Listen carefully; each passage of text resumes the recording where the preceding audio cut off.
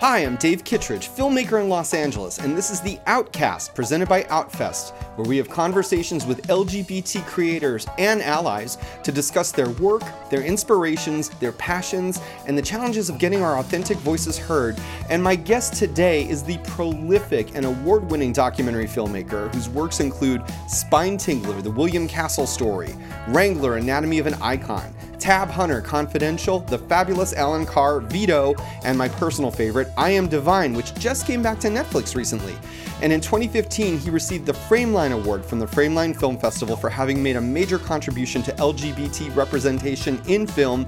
And I'm also very fortunate to call him my good friend of many years, Mr. Jeffrey Schwarz. Welcome to the Outcast, Jeffrey.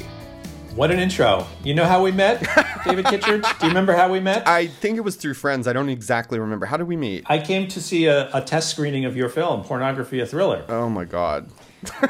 It was clearly such a love letter to the things that inspired you as a filmmaker and the movies that you love. So I think we're always constantly going back to the well of the things that we love. And the things that have obsessed us for our entire lives are what carries us through. I mean, I really believe that. So many of the things that I've worked on are things that I just, the seed was planted many years ago, who knows why, and at a certain point they're just percolating in the back of your brain, and it's like time to make the movie about it. That was one thing I was going to ask you. What really inspires you to make a movie? When does the decision actually happen? I don't think there's like a light bulb moment. It's just, I felt like with Divine, for example, I wanted the world to appreciate Divine as much as I did, and I started to feel like as time was going on, less and less people even knew who this person was, or knew what kind of a contribution this person made, or knew how this person changed our world. And I just wanted to create an experience where an audience could sit there for 90 minutes and just feel this exuberance and this joy and this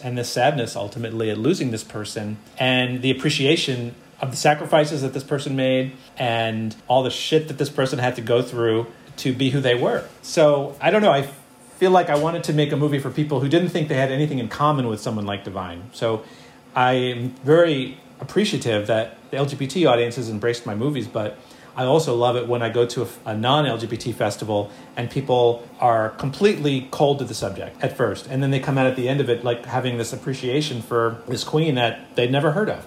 Like, I think anybody who has a dream can identify with a lot of the subjects of the films that I've made, because they're all dreamers, and they all made a mark on the world in a way that they maybe didn't expect to. Like, I don't think Jack Wrangler came into his career thinking that he was even going to be in porn necessarily, or that he was going to change the industry, or we would still be talking about him today.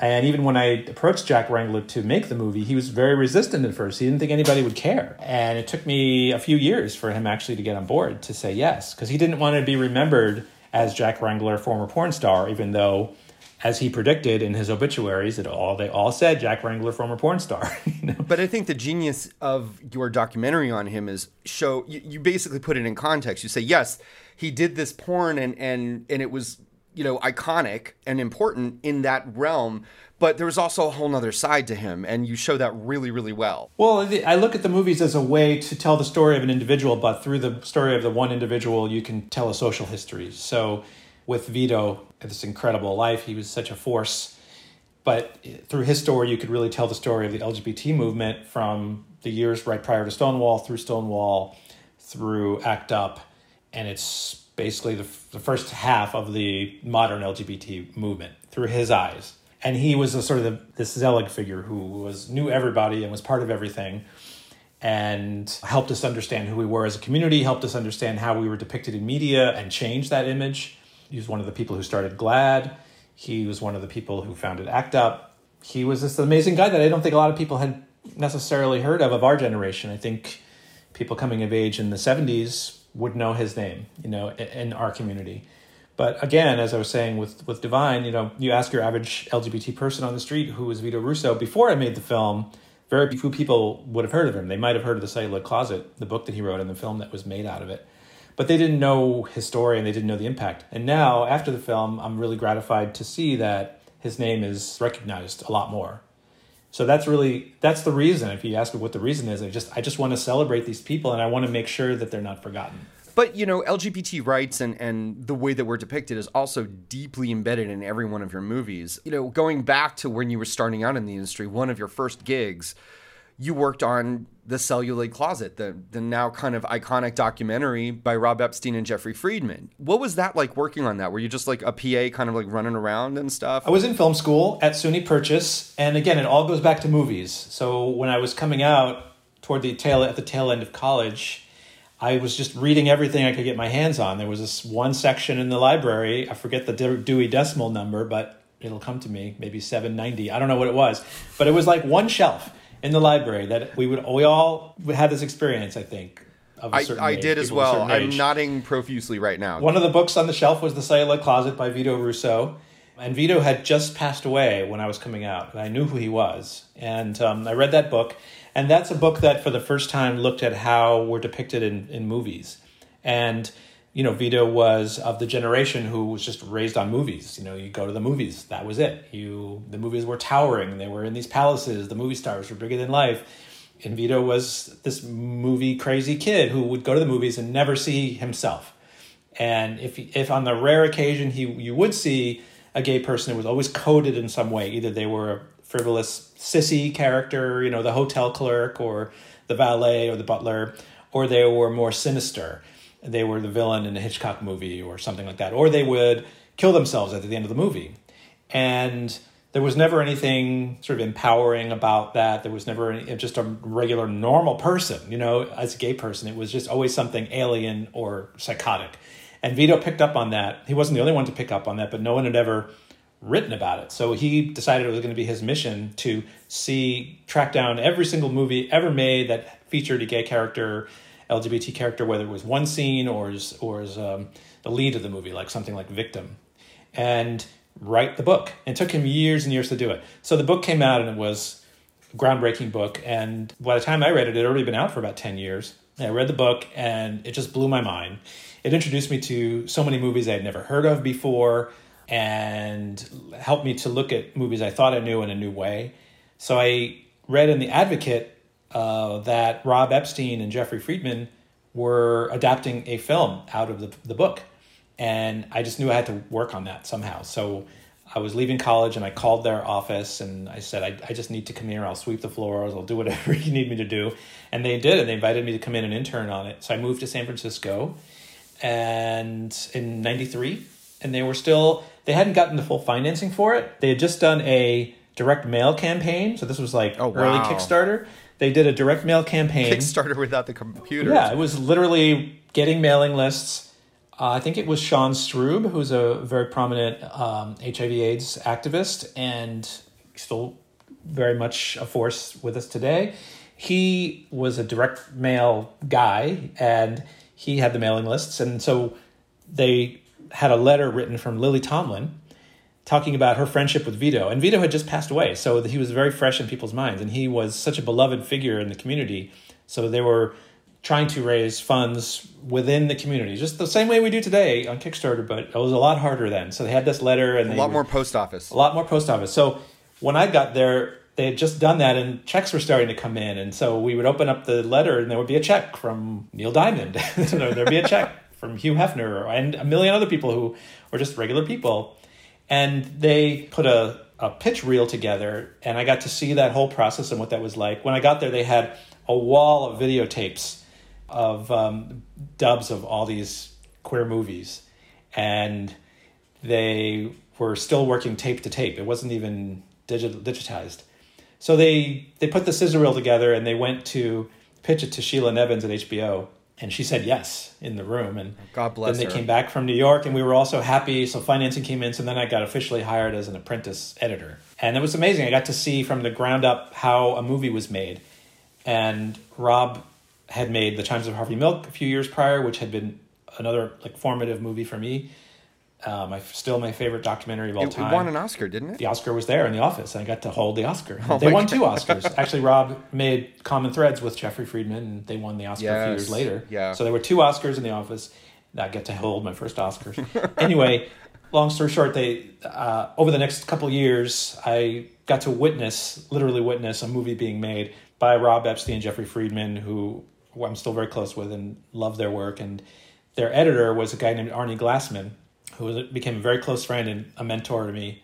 And everything I learned, or so much I learned about editing and storytelling, was from him. I mean, I still use methods that he taught me about how you structure a movie, how you work with interviews and clips, and that's a genre that I'm still very attracted to. Well, did you consider yourself a documentary filmmaker before you had this experience, or were you just more kind of like open and kind of a general filmmaker, or wanted to make horror movies or something like that? Well, when I first went to film school, I thought I wanted to make horror movies and scripted films. And then somewhere along the way, I just totally lost interest in that. I mean, I still love movies and I think a lot of the movies that inspire me aren't necessarily even documentaries. They're just films. I mean, I don't really see the difference between a doc and a feature film. It's just telling a great story.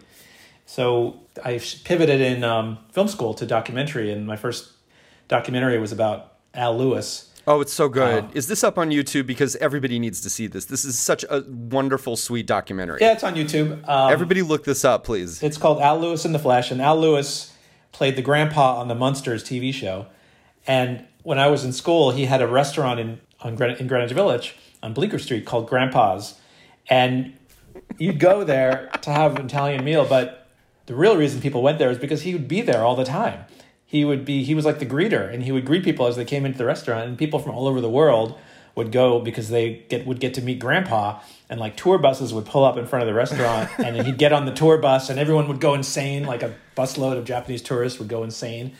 And I was like, this just needs to be captured. This has to be captured.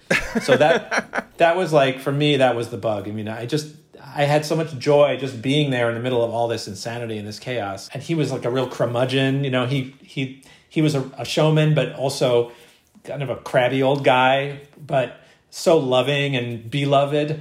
And I made this movie, and that was like my calling card when I moved to LA. It was like, this is my finished movie.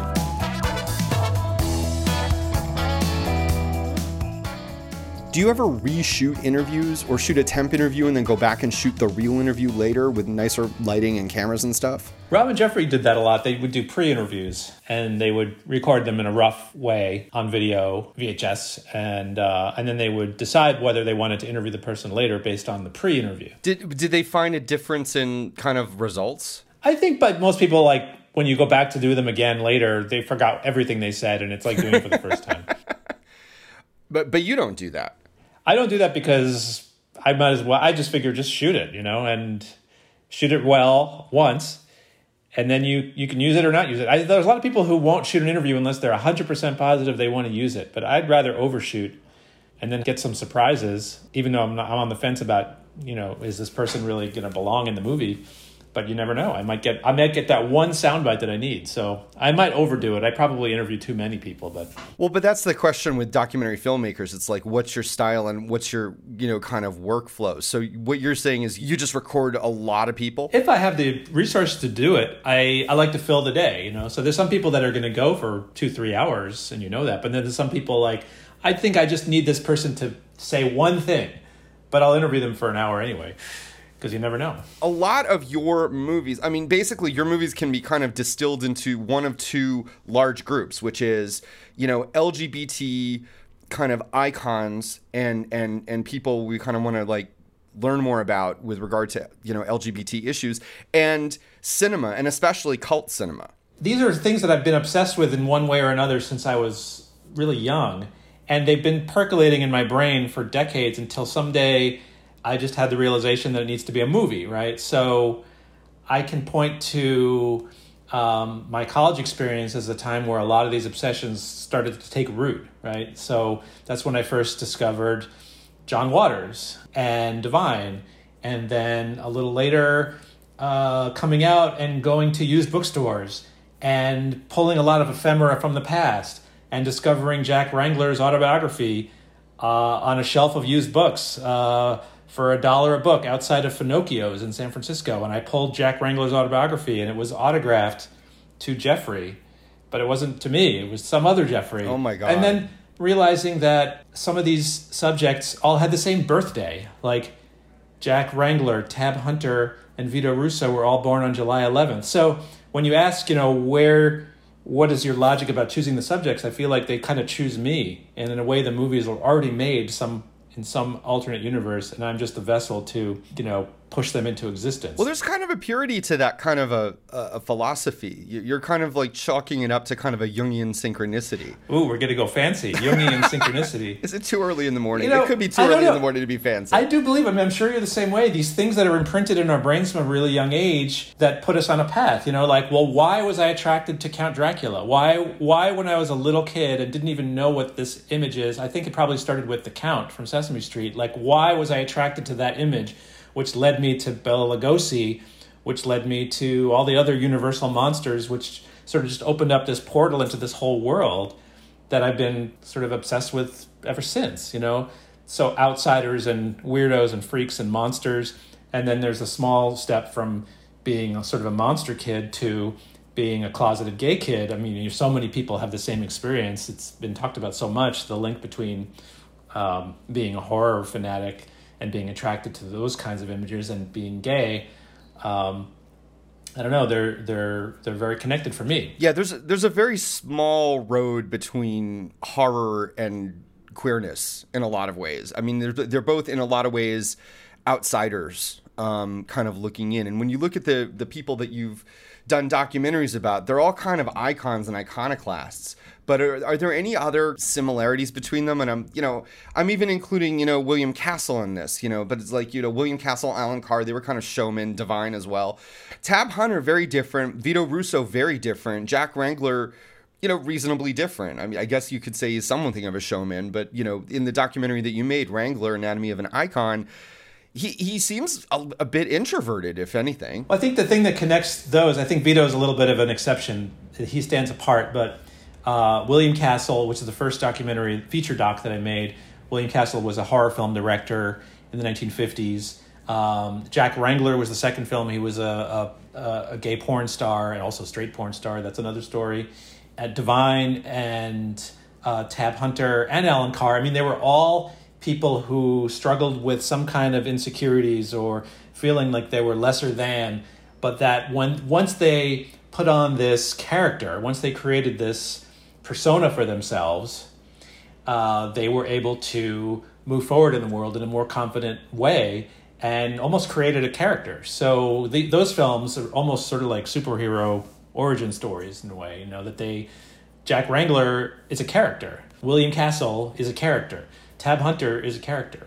Alan Carr is a character. Divine certainly is a character. And if you look at the contrast between them in their private lives and their more quiet moments, they're radically different. Jack Wrangler was a skinny, sissy kid who grew up in Hollywood. He wanted to be an actor, and he was about as far as you can get from that macho man image that he created. That was a deliberate construction. Same with Divine. In Tab Hunter's case, that was created for him by Hollywood. Hollywood put that on him. And so at some point, the real person and the persona kind of merge, and the persona becomes the reality. That's always been really fascinating to me. Why is that? That's probably a question for a therapist. I don't know. But I think a lot of us weren't able to live our true selves for a long time. And, I came of age in the 80s and the 90s, and I struggled with sort of putting forward the image that I thought people wanted to see until I came out and, was able to live my true self. So in the subjects of these films that we're talking about, they weren't able to be their true selves until they put on a mask, which I found very interesting. Well, it's interesting also because you look at your subjects, and Tab Hunter actually seems to be an exception in this regard because, yeah, he had this persona made for him, and yeah, he was a movie star, but he, in the portrait that you put forth, it almost seems like he didn't even want it. Well, Tab is sort of an unlikely movie star. He was born with these incredible good looks, and the world responded to that. Even when he talks about this in the film, before he was quote-unquote Tab Hunter, when he was just going to school and trying to just live his life, girls would chase him down the hall. He had to run into a classroom and lock the door because there were mobs of girls chasing him because he was just so cute and good-looking. This is even before he was a movie star. So if you talk about biology as destiny with Tab Hunter, that certainly is proof of that. And then, of course, when you're a good-looking kid like that in Hollywood, people are going to come after you. And he had some positive experiences with that and some negative experiences with that. His agent, the notorious Henry Wilson, spotted him, and he he's been depicted in Ryan Murphy's Hollywood show. This is a guy who had a stable of young men. He was very predatory. I mean, he was sort of the kind of gay guy that you don't really want to count him among us, because he was really predatory and kind of proves a lot of the stereotypes of the past. He would get his hooks into these young men. He saw something in them that he felt would fit into sort of a mold. There was a type. There was a Henry Wilson type, and he plucked them off the street, plucked them from obscurity, gave them names. Got them into the studio system, and had a piece of them for the rest of their careers. And some of them fought back against that and bristled against that, like Ted Hunter, which is part of the story we're telling in the film. But it's interesting because the people that you do select for your features, at least, they're all reasonably positive influences on LGBT kind of, culture. The only one that I'm seeing here with any kind of degree of kind of a dark side would probably be Alan Carr. I don't know that he's a dark figure. I mean, I really saw him as somebody with obviously some very serious insecurities and addictions and problems in his own personal life. But that the thing when you think about Alan Carr is somebody who who loved show business and looked at entertainment and show business as a way to make people happy. And maybe that's naive on my part to look at him that way, but I really do feel like there was something in him that he was just born to be a showman. I just love that about him. And he was also somebody, much like Divine or some of these other folks, he grew up in a time where he had to hide who he was. He wasn't a sad, lonely gay boy. He was a big, loud, closeted gay boy. He kind of overcompensated. Even from an early age, when he was in college, he was the mascot of the sororities, and he threw all the parties, and everybody loved him, and he was super popular. But he still couldn't be openly gay at that time. Even in the 70s, when he came to Hollywood, people think of him as this sort of gay icon, but he was not out of the closet. It was this sort of what attracted to me about Alan Carr in that story is that even though he was so clearly gay and outrageous, and the word they would use is flamboyant at the time, and whenever he's interviewed on talk shows, they would call him the flamboyant Alan Carr or the fabulous Alan Carr, which is where our title comes from. He was not openly gay, which I found fascinating. Even though he produced La Cage aux Folles, which is arguably the first Broadway musical with a gay love story in the middle of it, like with the exception of Harvey Fierstein, none of the creators of that show who were gay were out of the closet at that point. So I found that interesting. So yes, it's about Alan Carr, the singular figure, but it's really a social history of that period, a gay social history of that period, where there was an ability to push the envelope to a certain extent, but you couldn't actually say it. You couldn't actually say the words. What was it about Alan Carr that really kind of drove you to doing a documentary about him? Was it the book, I forget, Party Animals, I think was the book, yeah, right? I read Party Animals by Bob Halfer, which is a really entertaining, fun book. And, there's a lot of figures in our culture who are really interesting, but wouldn't necessarily make a great film. So when I'm looking at a subject, I look at, what is this a colorful story? Is there archival material that would really support this? Is it a world that I want to live in for 5 or 7 years of my life? Because that's how long these things take. Are there people around who can tell the story? Is this a complicated figure? I think ultimately a lot of these figures are tragic figures. So I'm very attracted to that too. With Alan Carr, I got the opportunity to make a section in the movie about the making of Can't Stop the Music, which is probably the main reason I wanted to make that movie, so I could dive into that world. That movie is amazing. I don't know, for people who haven't seen it, it's an incredible time capsule. It was made after Alan Carr had this gigantic success with Grease, which was at that time the biggest musical moneymaker of all time. And he could do anything he wanted. And what he chose to do was make a musical with the Village People, who, when he had the idea, they were super popular. But by the time he finished making the movie with them and it came out, there was this big backlash to disco, and nobody wanted to hear those records anymore. At least not in this country. It was a big hit by the time it got to Australia because they hadn't gotten the message that disco was dead, and people were literally blowing up disco records in the middle of the baseball field. So I don't know. I really just was attracted to the world and the color and the fun and the insanity of it. And I got to talk to Bruce Valanche about that infamous Oscars that Alan Carr produced. That people are still talking about, so Snow White and Rob Lowe coming out and Merv Griffin, You can find it on YouTube. It is. You will not be able to unsee this. The opening to that. I forget which Academy Awards it was. It was what 1989 or. It was 89. It was 89, and Alan Carr had been an established figure in Hollywood and loved the Oscars. He was always his dream to produce the Oscars, and he was given the opportunity to do that by the Academy, and they knew who they were hiring. But what he came up with was this insane opening number that was inspired by Beach Blanket Babylon in San Francisco, which was this super campy musical review. So he took that aesthetic and actually worked with the guy who created that show, Steve Silver, to do this opening number, which just kept getting bigger and longer and more insane. And if you look at it, don't watch it on YouTube, watch it in our documentary, because we probably use most of it in that film. And so you should watch the documentary anyway.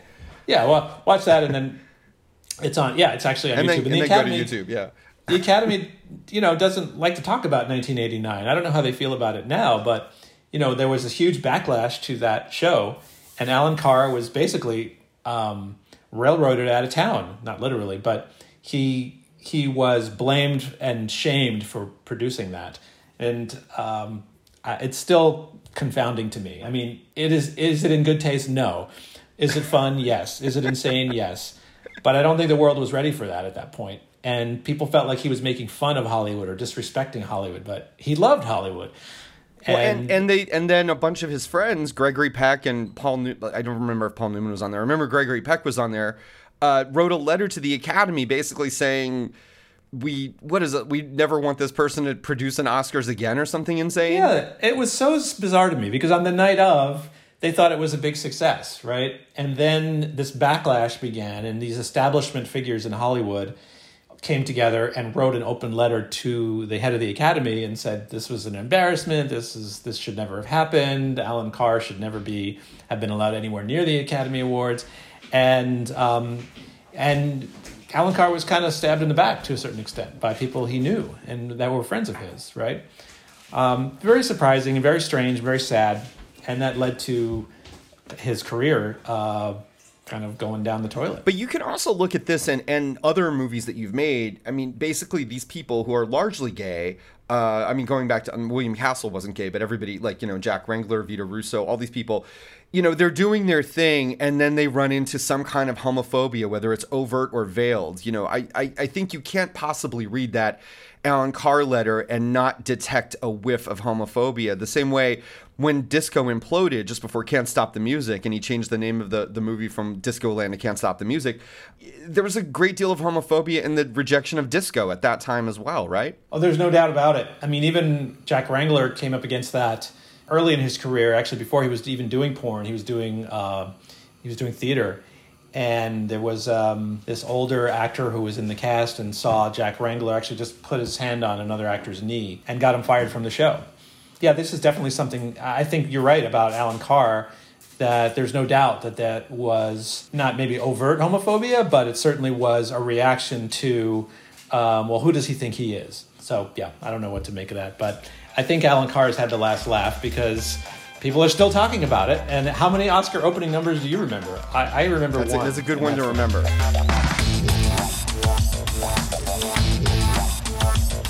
I wanted to make this William Castle movie.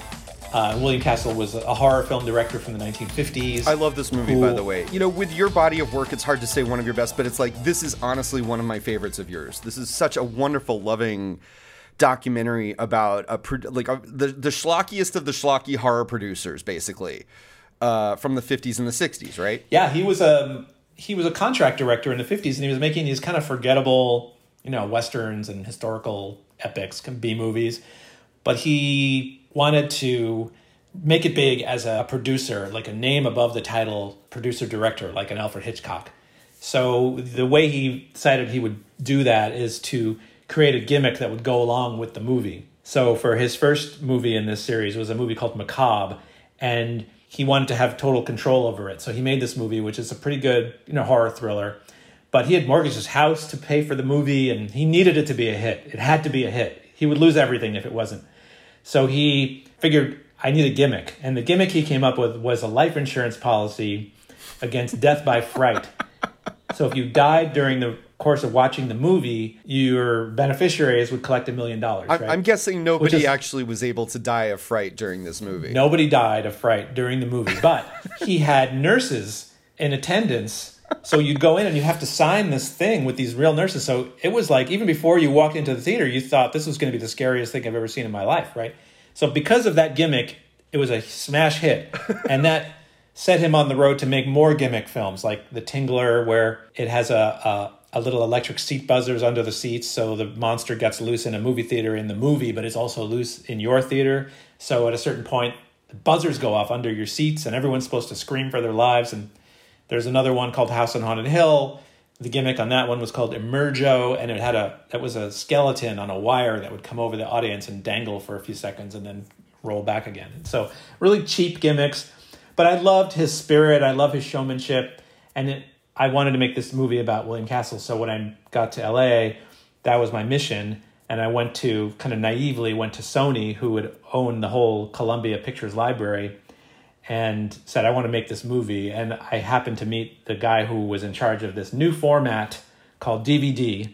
Yes. And they were hiring independent producers to produce content, extras, bonus features for the DVDs. And that kind of got me started into producing DVD extras. They didn't want to make the William Castle documentary, because that's not what they do.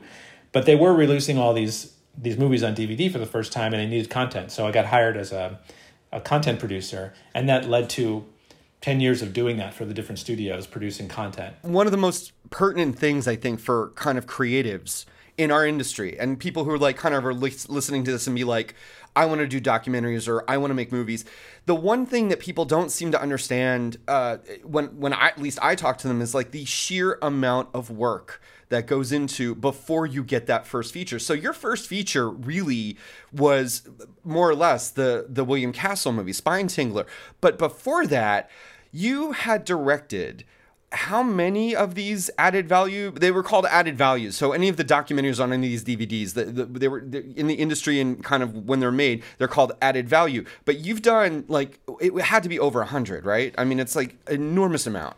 There's a lot. I feel like it comes down to being obsessed with something. You know, we talked about this a little earlier. If you want to make movies, whether they're docs or features or whatever it is, like you have to be obsessed and you have to be tenacious and you have to just knock on every single freaking door. So I happened to knock on the right door, and because of my fascination and almost obsession with William Castle, and I have to make this movie. I didn't know how to make a movie. I didn't have the money to make it.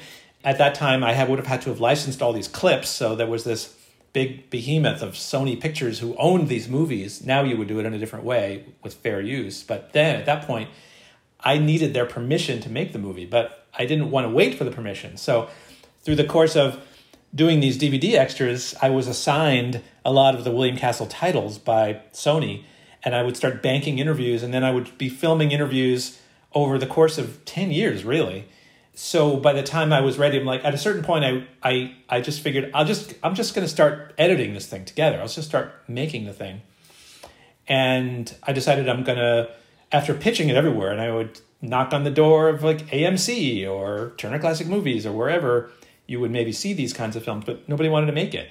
So I just decided I'm just going to make it. And eventually cobbled it together into this feature, but it did take about 10 years from the beginning to getting it released.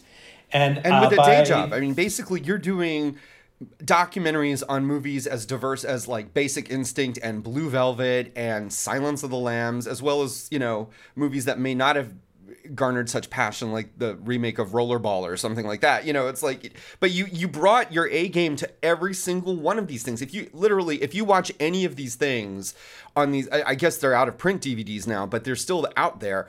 These documentaries hold up really well. And, you know, it just takes a lot of craft to be able to make like a good 20, 30, 50, 70, 90 minute piece for these DVDs. And, you know, you can tell you use that learning to make these documentaries, because these documentaries right out of the gate, Spine Tingler is an accomplished, tight documentary. I mean, this is not a first-time filmmaker like debut. And then you go on and you just get better as it goes on. And in fact, Vito, I wanted to talk about, because that artistically and kind of filmmaking wise seems to be a turning point in your body of work. I mean, there's a in that film, as compared to the films that came before it and the documentary shorts, there seems to be kind of a maturity and a gravitas to that film. And that is evident in the films actually subsequent to it, including Divine, which may or may not, have deserved the gravitas of Vito Russo. But it's like there's kind of like an undercurrent of, this is about more than this person. This is about something bigger. This is about LGBT rights. This is about living as an authentic person. Well, the Vito had its roots working for Robin Jeffrey.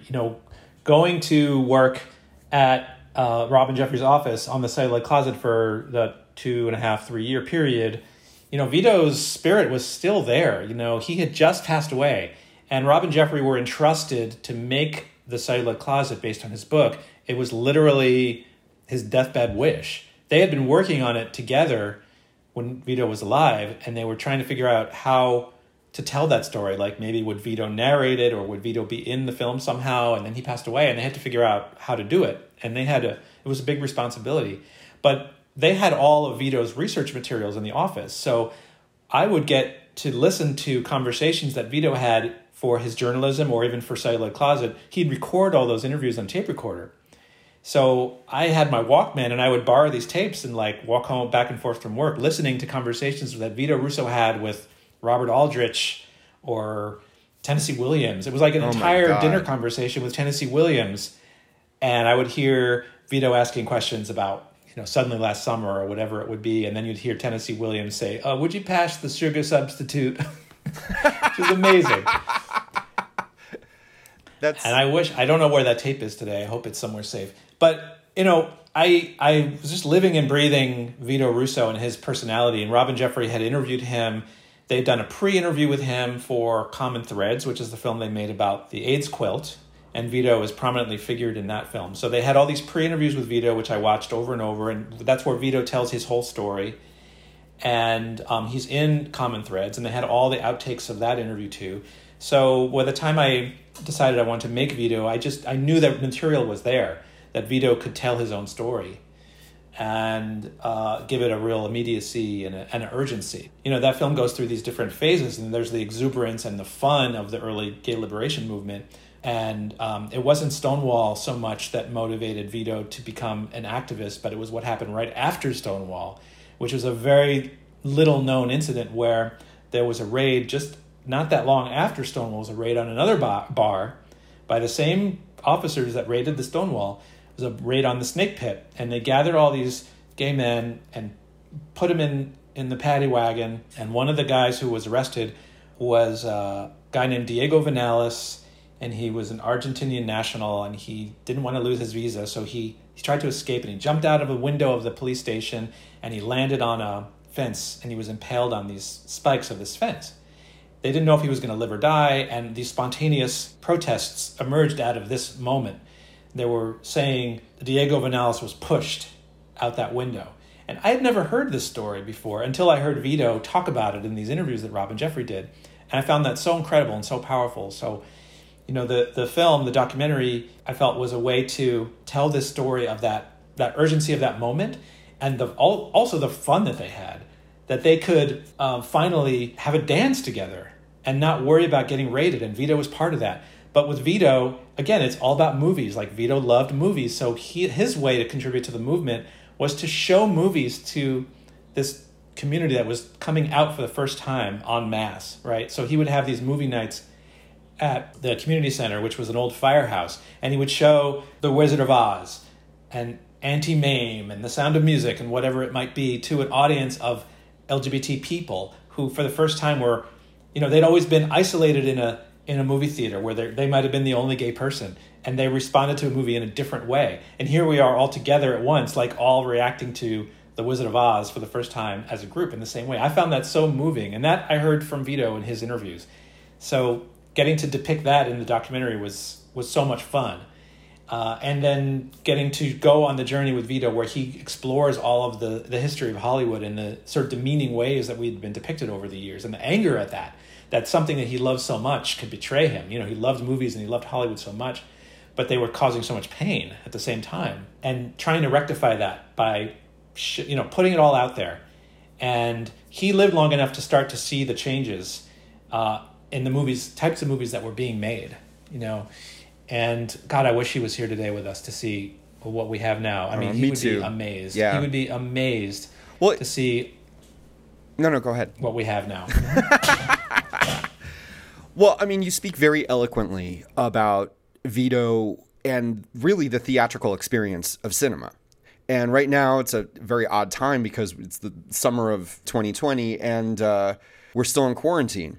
And I know I and every filmmaker I know is very much missing the theatrical experience.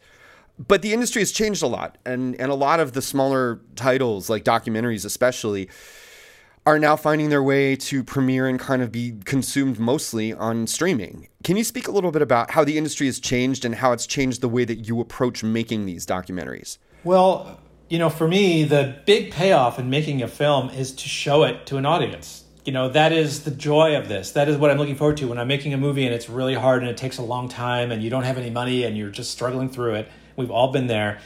You just visualize. For me, what gets me through is visualizing being in the Castro Theater, or I should say being at the DGA, since this is an Outfest podcast, being in the DGA, surrounded by people and unspooling this thing that you worked so hard on, that you the whole reason you made it is to share it with the community. And I don't even watch the movie. I watch the faces of the people watching the movie. That is the joy for me, but then I know that the movie ultimately is going to be streaming somewhere. It would be DVD and then maybe cable, but now it's streaming, right? So I know that ultimately that's where these films are going to live, but I want us to hold on to this theatrical experience, even if it's only that one time. And with my films, I get to experience it one time in different cities around the world. And that is the joy for me. So Outfest, I've had some of the most incredible experiences in my life at Outfest. I was so grateful that Outfest chose Vito as the opening night film for their 30th anniversary. That is one of the best nights of my entire life. It was so magical that night. It was so magical. It really was. It was amazing. And John Waters was given the award. So that was obviously a thrill for me because John Waters is probably the one creative person that I look up to the most and has inspired me the most. I'm not alone in this, obviously. And then to have Vito on spool at the Orpheum on the very stage where Judy Garland used to perform, it was just an amazing experience for me. And the film, it's unusual for Outfest to program a documentary opening night. They've done it before and since. Not very often, And Vito ends on a very tragic and sad note. So it's not like you're leaving the theater on a high. You're leaving the theater realizing how much we've lost and a whole generation that we've lost, right? But hopefully his activism and his passion will carry through in your own life. You can walk through the world in a way with your head held up high, the way Vito did.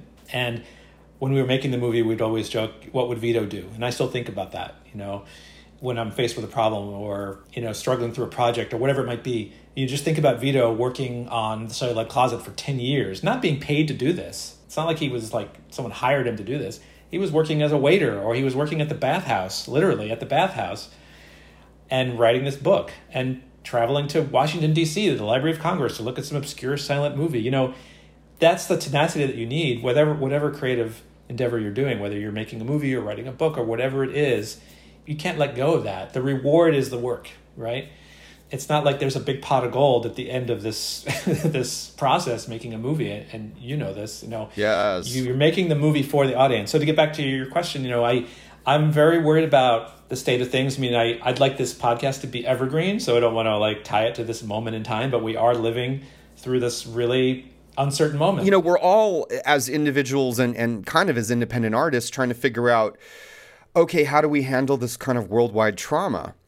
We can talk about the things we miss, like, the theatrical experience or going to the movies or stuff like that. But it's important to kind of look to our heroes for wisdom and guidance. And if anyone was a hero to independent filmmakers, especially LGBT independent filmmakers, Vito Russo has got to be right up there. Vito Russo, he lived through another plague. I should say he didn't live through that plague. That plague killed him, but he knew that he was going to be taken by this plague. He knew that his time was short, and he wanted to get as much done as he possibly could in the time that he had. He needed to fight for his own life. He needed to fight for his community. He needed to fight for the future. We're living in the world now that, in a way, he and the men and women and non-binary people of his age envisioned for us. We're living that. And I'm just so grateful to him. This is an incredibly challenging time. I don't know what's going to happen, and nobody has any answers. I have to keep thinking we're going to get through this. The world is going to look different on the other side of this, and exhibition is going to look different. Mm-hmm. I want to get back in that theater and experience the collective emotion. I want to experience that again. I think you speak for everybody I know, honestly.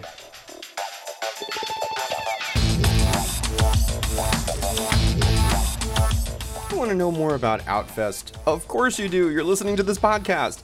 Outfest is the only LGBTQIA arts, media, and entertainment nonprofit organization in the world whose programs empower artists, communities, and filmmakers alike to transform the world through their stories, while also supporting the entire life cycle of their career from outset to legacy. And what that means is, it is one of the largest LGBT film festivals in the world and one of the largest film festivals in North America. Also, Outfest has a tremendous number of programs for young filmmakers, as well as archivists preserving gay stories for all time. It is a truly outstanding organization, and especially right now, we would love your help.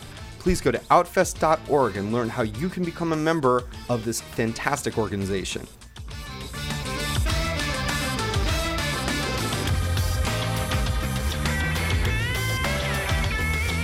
I want to talk about what you're working on, because I know of these projects, and I don't know which ones you want to discuss and which ones you don't want to discuss, but I have to say all three, I know of the three you're working on. I desperately, as you know, want to see all three of these movies. You could not have hit my sweet spot with each one of these movies anymore. Why don't you just talk about whichever the first one is you want to talk about, because I just love all three of these movies. Well, this goddamn virus has put a crimp in everything, so I don't know when these movies are going to get done. But they will be. They will be. They will be done. Yes. I mean, they all get done. They'll all get done. I mean, the beauty of documentary is I just keep moving them forward in the best way that I can. I know a lot of filmmakers are doing that. We're having to figure out a way to work differently from our homes. Yeah, I'm in that department. That's the way it is right now. But the films, a couple of the movies I'm making, I part of what motivates me is at the end of this, people are going to want to experience some collective joy, right? Yep. So I'm working on a doc about the making of Showgirls, which is a beloved movie in our community. Oh, so amazing. The making of that movie, much like the LGBT community, who was kicked around and knocked down and not taken seriously and demeaned, I love things in the culture that were not appreciated in their day and then come back with a roar. So, the movie Showgirls is one of those things. At the time it was made, it was totally misunderstood and kicked to the curb, and the lead actress in that movie was completely humiliated for the wrong reasons. And now the movie is 25 years old, and it's beloved in our community, and there are drag shows devoted to it and live reenactments of this. So we've been working on this movie for the last few years. I don't know when we'll finish it. We were hoping to get it done in time for the 25th, which is literally right now. Don't think that's going to happen, but hey, I could be proven wrong. But I just can't wait to put that out to the world, because I think people are going to want to, whether it's in a movie theater, whether it's at a festival, whether it's on Zoom, maybe, I don't know, Netflix Watch, I don't know what it's going to be. But I want to put this out into the world. I want to bring some joy into the world. That's what motivates me too. The same way it motivated Alan Carr. He made Grease at a time, the gasoline shortages and the hostage crisis and all these, recession, and it was a shitty time, the mid to late 70s. And he wanted to, very consciously, to put Grease out into the world to make people happy and take their minds off things. And, I'm not the kind of filmmaker. I mean, I can't wait to see the movies about the crisis that we're going through now. I watch those movies. I love those movies. I have so much respect for people who make those movies. That's not me, I really want to make things that are more diverting, and that on the surface there's color and fun, but underneath there's something more important. But, that's not why you don't go to the movies to learn a social history. You go to the movies to be entertained. Hopefully that's why I do. So I want to make these movies that are entertaining and satisfying and bring some joy, and I'm just going to hopefully be able to keep doing that. I think so many of us have projects that's the thing that's keeping us sane right now. I don't know what I would do if I didn't have a mission every day, is to push these projects forward in whatever way that's possible right now. I love Showgirls. I cannot wait. I cannot wait to see your documentary on Gloria Swanson and her attempts to make Sunset Boulevard the musical well before Andrew Lloyd Webber actually made Sunset Boulevard the musical. Yes, this is called Boulevard, A Hollywood Story, and this is a very strange tale, true story, about these two young men, Dixon Hughes and Richard Stapley, who no one's ever heard of, but they were a young gay couple in the 1950s who were lovers and also songwriting partners. And they found their way to Gloria Swanson, and Gloria Swanson had the idea to do a musical version of Sunset Boulevard, which was like kind of unheard of. Like, people were not making musicals out of movies at that time, especially something so dark. And the three of them embarked on doing this, and they actually did write the whole musical and recorded demos of all the songs, which I have, and they're all sitting in Gloria Swanson's archive. So this is a very obscure story, but I felt had all the elements of a great Hollywood melodrama. And the two men are no longer with us, but I was able to connect with people who were close to them, and I have them telling their own stories. I have incredible archival, so I've been putting that together.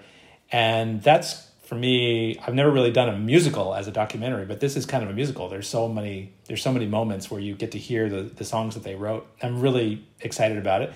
So the reason I thought this would make a great movie is that the relationship between the three of them started to resemble more and more the plot of Sunset Boulevard.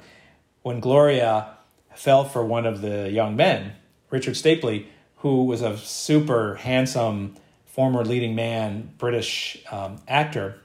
And the documentary, when I first started working on it, I thought it was going to be more about Gloria and the musical, but it's turned out to be more about Richard Stapley and how he, as he started getting older, he started to resemble more and more the Norma Desmond character. He kind of became a Norma Desmond type.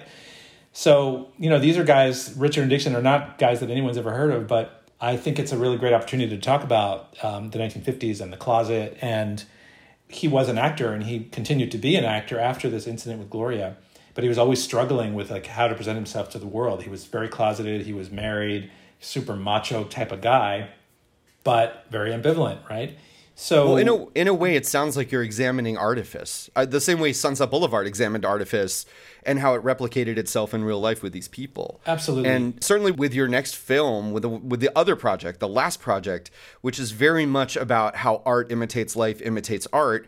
It's called Mineshaft, but it's about the making of the infamous, and I will defend this movie, William Friedkin 1980 release Cruising, which was, I think, the first film the LGBT community actually came together to protest while it was in production, right? It was being filmed on the streets of New York, Greenwich Village, in the summer of '79. And this was a movie that finally Hollywood was going to make a movie set in the gay world. But what is the subject matter? It's about a psycho killer killing gay men. And that's not the image necessarily that a lot of gay people wanted to see. However, what attracted me to making this documentary, and again, you don't really know what movie you're making until you're in it. Like with the Swanson project, I didn't know I was really making a movie about Richard Stapley. It's much less to do with Gloria than it has to do with these men. When I started doing the research for doing a doc about the making of Cruising, it turns out that there was a real murder that inspired the making of the film. There was a man named Addison Verrill, who was a gay man living in New York. He was a film critic and a writer for Variety. And he picked up a guy at the Mineshaft, which is this notorious leather bar. And the man that he picked up murdered him in the night. And what's even weirder about this whole story is the murderer, his name was Paul Bateson. And it turns out that Paul Bateson was in The Exorcist as an extra in a scene filmed at NYU Medical Center where he worked. There was a scene where Linda Blair was being given this weird medical test to see if she was, what was going on with her brain, although she was possessed by a demon. Anyway, spoiler Paul alert. Bateson, spoiler alert, I think we know this, but you can cut all that out. It turns out that Paul Bateson, who was arrested for the murder of Addison Verrill, had been in The Exorcist, directed by William Friedkin. And when William Friedkin saw this in the newspaper, he recognized Paul Bateson, and he had been developing this movie called Cruising, which was going to be set in the gay world, and that elements from that murder made their way into Cruising.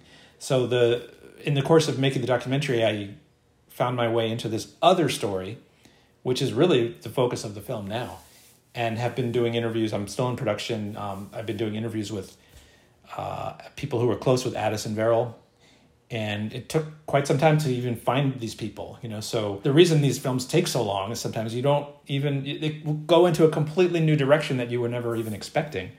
So I'm always fascinated and surprised by that.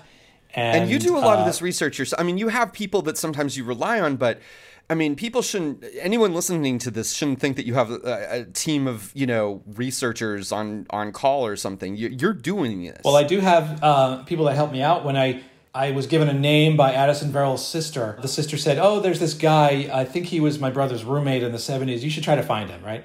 Just in passing. So I have this fantastic researcher named Tennille, and she knows how to find people. She's an expert in genealogy, and she'll just figure it all out. So I gave her the name, and she ended up tracking this guy down.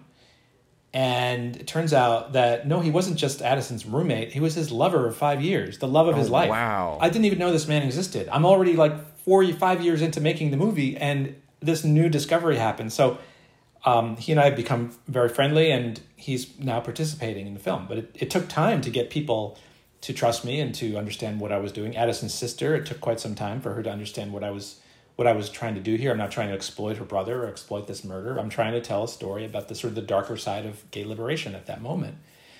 So yeah, so that's what's cooking now, and that's why I'm on the planet. I think we probably all feel this way. I don't do the DVD extra so much because that market isn't really there. Which is kind of a shame. I do miss them. I mean, I loved working on those things. It was really kind of like working for the studio system. I had to make. I was working for the marketing department of these different studios, right? So they would say, well, we're putting out Blue Velvet on DVD, so here's X amount of budget, and go and make a movie or a documentary. So they weren't really in the documentary business. They were just in the marketing business. They wanted to have bullet points on the back of the DVD packaging so people would buy it. So they would get rid of their VHSs and then buy this new format, right? But talk about the world's best training ground for becoming a documentary feature filmmaker. I mean, you got so much experience. Doing the DVD extras, I couldn't believe it. I was getting to meet all these filmmakers and make documentaries about their work, doing audio commentaries, sitting in an audio commentary session with whoever it might be, Sidney Lumet, talking about Failsafe, or Larry Cohen, or Roger Corman, or Wim Wenders even, and then doing documentaries. Some of them were short, 10, 15, 20 minutes. Some of them were feature length, The Silence of the Lambs documentary was over an hour, and we got to make a doc about when the Rent movie came out. We decided we were able to do a documentary about Jonathan Larson and the creation of his musical, and it was like a 2.5 hour kind of epic, right? I never would have gotten the chance to do these things. And a lot of times I was able to sneak in some queer subject matter. So there might be... Well, for Rent, you didn't need to sneak it in. It's already there.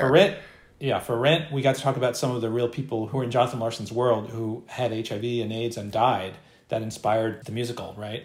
And, we did a documentary about the making of Philadelphia. It's called People Like Us, and got to highlight some of the people who inspired that story. And some of the actors who were HIV positive actors in the film, and got to kind of divert and talk about them.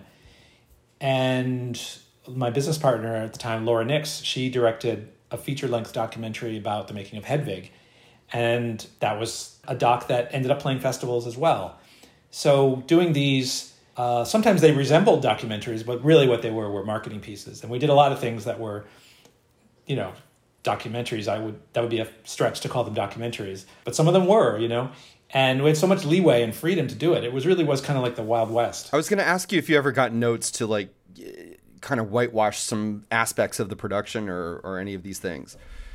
The notes we would get from the studios were never creative. They were all legal. So they were very paranoid, and rightfully so. The legal departments were all over this stuff. So we would have to make changes based on legal things. But generally, we could just have fun and interview people about these great experiences they had in their lives, and making docs about The Princess Bride, or even crappy movies like New Line let us make a documentary about the making of Leatherface, Texas Chainsaw Massacre Part 3, which is considered kind of a terrible failure.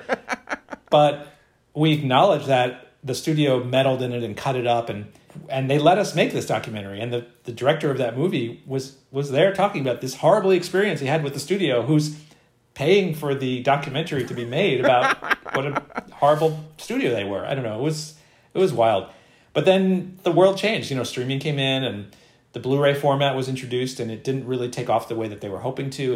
And then once people were able to stream, all that ancillary material didn't get ported over to Netflix. There's still those kinds of things are still made, but I really wanted my documentary to be the prime attraction, not the extra that's tagging along in something else, right? So even though I had made hundreds of these things, it wasn't until the first film where I was considered a director. I had a meeting with a studio executive once about producing extras, and he was complaining about producers thinking they're filmmakers and making these documentaries. And it's fine. I mean, we weren't there to be filmmakers. We were there to just provide content, right? So it was an interesting way. I learned so much about running a business. It was running a production company with employees and having to have multiple projects going at one time and having delivery dates. And I so value that experience. I didn't get into it to run a company. I got into it to make documentaries, to make DVD extras or whatever you want to call them. But in the course of that, I learned how to run a business, and it was extremely challenging. And I'm glad I'm not doing that anymore. Glad I could just get to focus on, my projects, which is, I'm very grateful for the opportunity to be able to do that.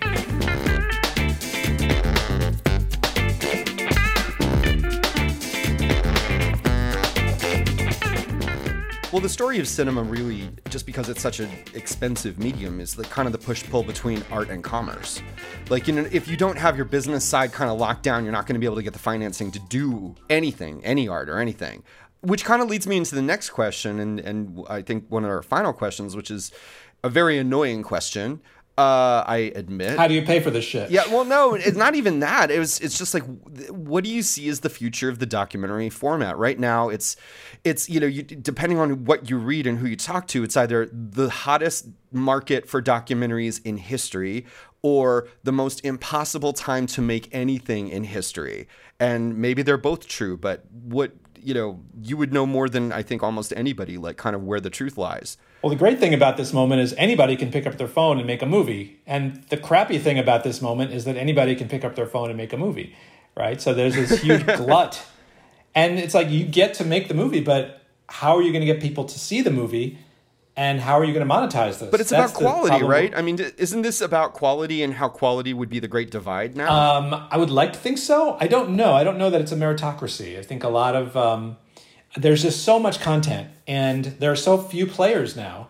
Your eyeballs are going to Netflix, let's say, and they don't buy a lot of independent documentaries. There's thousands being made, and there's only a certain amount that they'll actually buy, and then they'll actually develop in-house a certain amount of them as well to make it like a Netflix original. But there's so much competition, there's so many movies, and there's so much noise. I'm overwhelmed scrolling through any of these streaming platforms. There's just so many movies. I'll scroll for an hour and then end up not watching anything because it's just so overwhelming. Me too. So how do you get your movie to stand out, right? So I think part of our job as filmmakers, it's not just making the movie, but being showmen and being salesmen and getting out there in some way to get people to pay attention. Just because you can put the movie out yourself doesn't mean that eyeballs are going to be drawn to it because there's no marketing dollars behind a lot of these films. So festivals are the way to get the word out. That's why festivals are so valuable. Outfest is so valuable for filmmakers because you premiere it at a festival, you're going to get press to talk about your movie. You're going to get reviewers to come and review the movie. You need those reviews in Variety and Hollywood Reporter. Absolutely. So we have a system now that is very precarious, but the festivals are such an important way. It's almost like a road show. Or in the old days, the director would go out on the road with a movie, right? It would open in New York, then it would open in LA, then it would San Francisco, Boise, Idaho, wherever. Festivals are sort of like that. And it gets people talking. On a Netflix, and I gorge on Netflix, and I love the opportunity to see all these movies I never would have seen, but how do you even know they exist? There's no marketing, really, unless it's one of the big ones that they put out, right? This is not going to be forever. This moment is not forever. Thank God. We will get through this in some way or another. It's going to be very painful, and it may take some time. Yeah.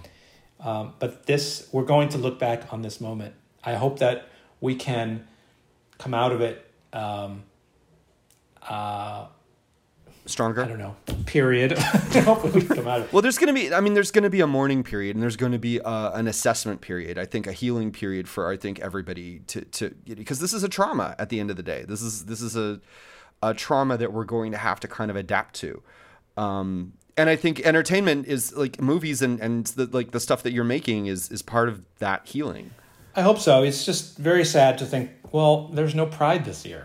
San Francisco, it was going to be the 50th anniversary of their first march, and it's not going to happen.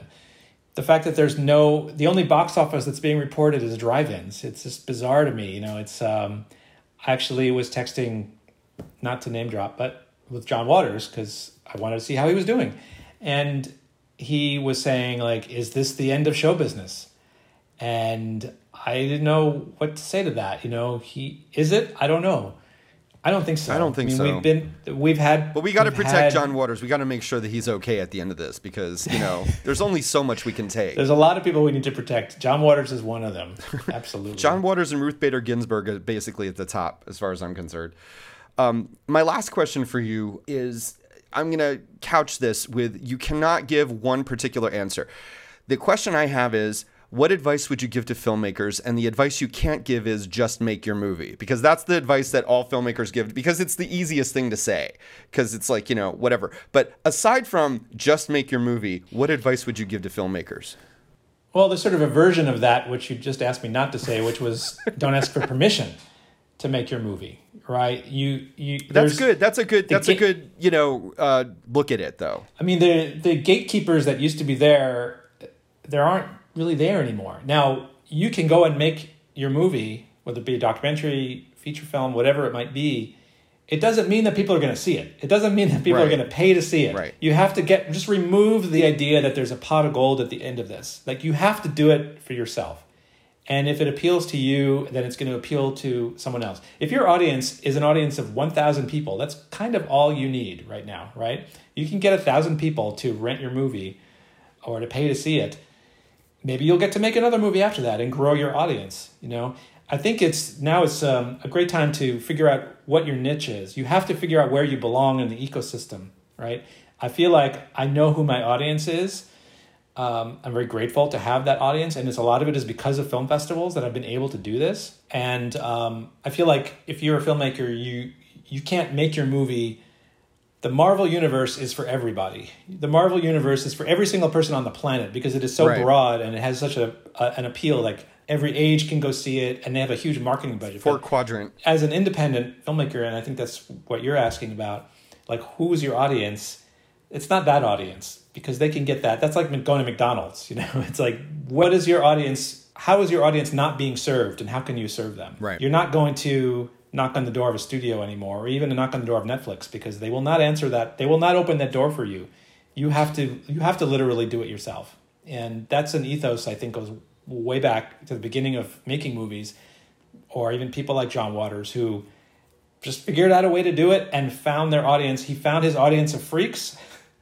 They embraced him, and he's had a career of 50 years in show business. And I think that's the way to do it. And to not be afraid of selling yourself and promoting yourself. I mean, that looks different now than it did in John Waters' day, when they were like putting signs on lampposts and running around with 16 millimeter prints to every city. And running around with 16 millimeter prints. It looks different now. I think Kickstarter, love it or hate it, it's a great way to connect with an audience directly. Something like Goddess, the Showgirls documentary, part of the reason I felt like I could make that movie is because I knew there was an audience for it. There was a large, hopefully, audience of people who love Showgirls and want to go deeper. And if we can tap into that audience, which we did with our Kickstarter successfully, and we're still maintaining that relationship with all those fans as we're making the movie, at the end of the day, we'll have a movie that would really make those people really happy. It's not for everybody. So I think that's really the moment we're in now, is that just find your audience. That's the advice I would give. But I think you also said something very valuable that I think is toxic to a lot of kind of up and coming creatives. And these are the people who kind of, they want to make stuff and they look at how it's going to be received. They look at positive, like, reviews, or where it's going to get me, or how it's going to, like, whatever. And it cannot and I've said this to so many filmmakers, and you said it yourself, it cannot be about that. It has to be about the journey. It has to be about the making of the thing. It has to be about the present. And when you're making a movie, that's so hard because making a movie is not always fun. In fact, I would say quite often it's rather punishing. But it has to be about that. So how do you kind of navigate the day-to-day of just making this thing and making that be the valuable thing? Wow. Let me think about that. Cut that out. I have to feel like this is my mission. I have a mission statement. I think we all have a mission statement, whether or not we actually put it into words. I understand that this is what I'm supposed to be doing. That I wake up in the morning and I can't wait to get to work. Like, I can't wait. After I talk to you, I'm going to jump on my system and I'm going to work on Boulevard. I'm going to do that today. That's my day. I know what my day is going to look like. And I'm going to get a little bit further in getting to the finish line. It may take another month. It may take another year. I don't know. I just know in my heart that it's going to be satisfying for me. And if it's satisfying for me, if I'm able to will this into existence, I know it's going to hopefully be satisfying for an audience. So I'm always thinking about the audience. How is this going to please them? I don't want to do something that is going to alienate the audience. I want to do something that's going to please the audience and make them feel, and make them laugh, and make them cry. I mean, that's as simple as it is for me. I just want to elicit a response, an emotional response. Usually for me, it's laughter. And then also pathos, like at the end of the day, you're laughing and you don't realize it, but you've fallen in love with this person that you're watching the movie about, and then you cry when they're gone. That's really all it is for me.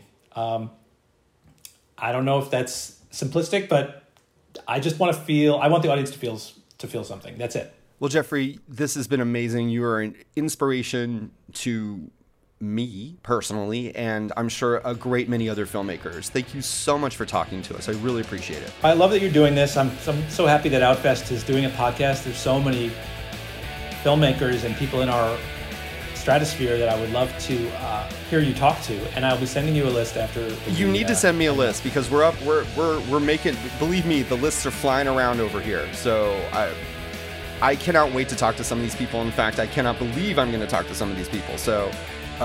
Really looking forward to it. Thank you so much. Everybody, this has been Jeffrey Schwarz. Look up his movies right now. I know that I'm Divine just went back to Netflix. I believe Alan Carr is on Amazon Prime. Is Tab Hunter still on Amazon Prime? I don't know where everybody is. Tab, I think it is. Vito is on Amazon Prime now. They're all out there in some way or another. Spine Tingler is on Vimeo and on DVD on Amazon. But they're all out there. That's okay. It's Googleable. And I cannot wait to see these upcoming movies about Showgirls, Gloria Swanson, and the making of Cruising and the murder that inspired it. Thank you so much for talking to us. I really appreciate it. My pleasure. And this has been The Outcast, presented by Outfest. For more, go to outfest.org/The Outcast. The Outcast is executive produced by Ismail El Sharif and Alan Koningsberg. Special thanks to Damian Navarro and the entire Outfest team. Music by West One Music Group. For more information about Outfest, the film festival, the programs, and all the ways that you can help support LGBT voices, go to outfest.org. The Outcast is a production of Milton Ventures Media and Triple Fire Productions. I'm David Kittredge. Thank you so much for listening, and catch you next time.